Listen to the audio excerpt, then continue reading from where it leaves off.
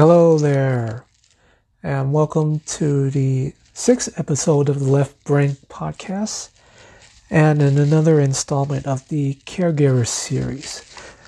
I can't, as usual, I'm trying to keep this short as much as possible, but I'm trying to project as much as I'm practicing projection so that my voice can be more precise and clear. And I noticed through my past recordings of these podcasts that there are areas that I failed to project and to be clear. So I'm working on that. If I had the money, I wish I would go to a speech therapist to improve this.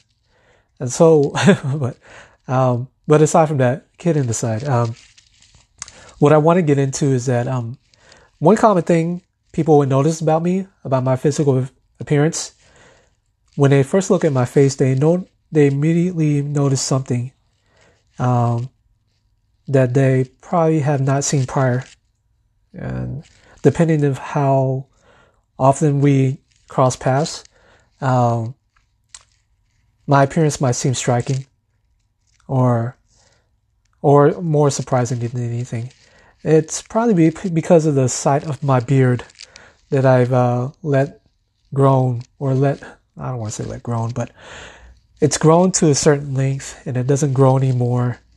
But if you can imagine, my beard is kind of V-shaped to where it's down to, if I could measure it, maybe about 4 inches in length, which, if you can imagine, just my chin pointing down, my beard would actually touch the top of my heart, I believe. And so that's how long it is. And people would often ask me, why do I grow this beard? Well, it represents the season I am in as a caregiver.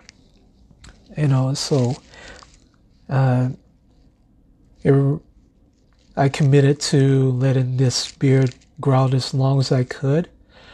And it was just more of that, just a sign of a commitment. And a commitment to see this thing out as far as being my father's caregiver. And I think some people might speculate that it's tied to my beliefs and whatnot. Well, not intentionally. I said it because I know that in Old Testament, in Old Testament scripture, it does refer significance of having a beard for those people back in those days, and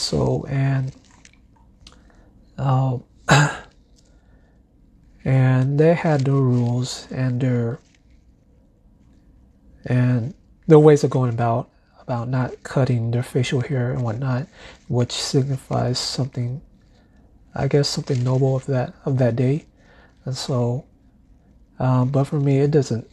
I don't follow by that, since I'm not living in the Old Testament days, pretty much. Well, it's just like I said. The main thing is that it signifies my commitment to the season that I'm in. And I know I say season, but seasons can last long. In my case, it lasts me for almost 7 to 8 years. Yeah, about 8 years of doing this. And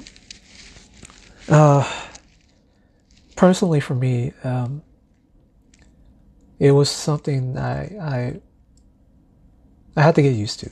So, and reasons why I wanted to grow out the beard was just, well, for selfish reasons, to be honest, because I have a receding hairline and my hair was thinning, and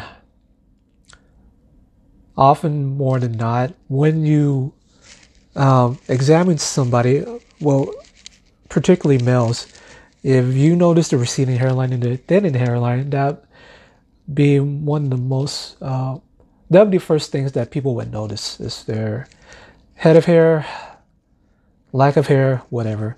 And so I guess for me, it would be just like a misdirection of sorts of what people would notice about me. They immediately notice that there's a beard under my chin. So that would avert some of their attention of me being self-conscious of not having hair or have thinning hair, and basically being bald for this past wow, how long have I been doing this? For the past 10 years. Yeah, my hair started thinning when I was 24. It's weird because my dad has a full head of hair, and I look at my uncles; they still have their hair. My mom's side, yeah, there's no signs of thinning on their end as well, so it's weird. But it's something I have to live with, something I accept.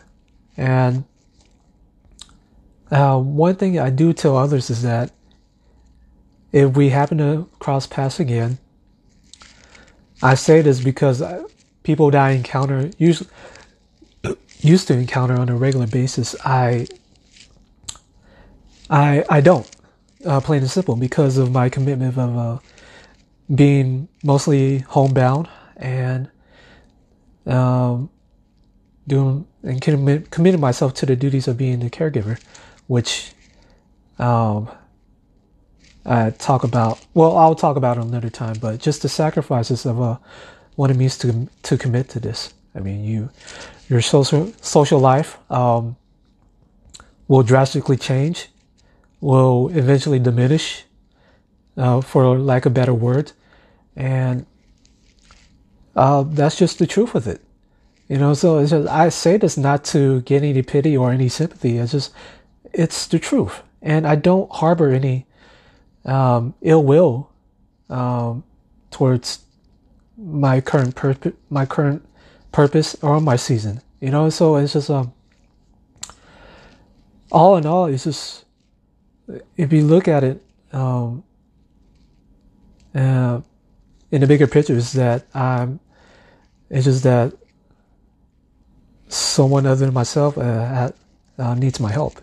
So and I guess God has appointed me to partake in this for the time being. Whenever my father's called to go up to be with God, that will be the end of my season of this current state in my life. And so, and with that being said, I also mention to people that if they cross paths with me and notice that I don't have my beard, it means I intentionally cut it off because my season as a caregiver has ended. And that's how I would signify that in that sense. And so, and again, it's just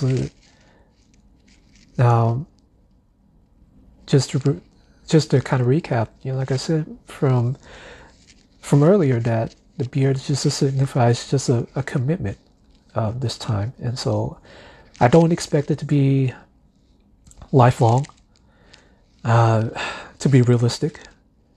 And because, it's just like, just as anyone that has Parkinson's, there is a shelf life. And I don't want to say that as though they're being treated as a preservative or as a food item. Because, things like dry foods or anything like that, they have a shelf life.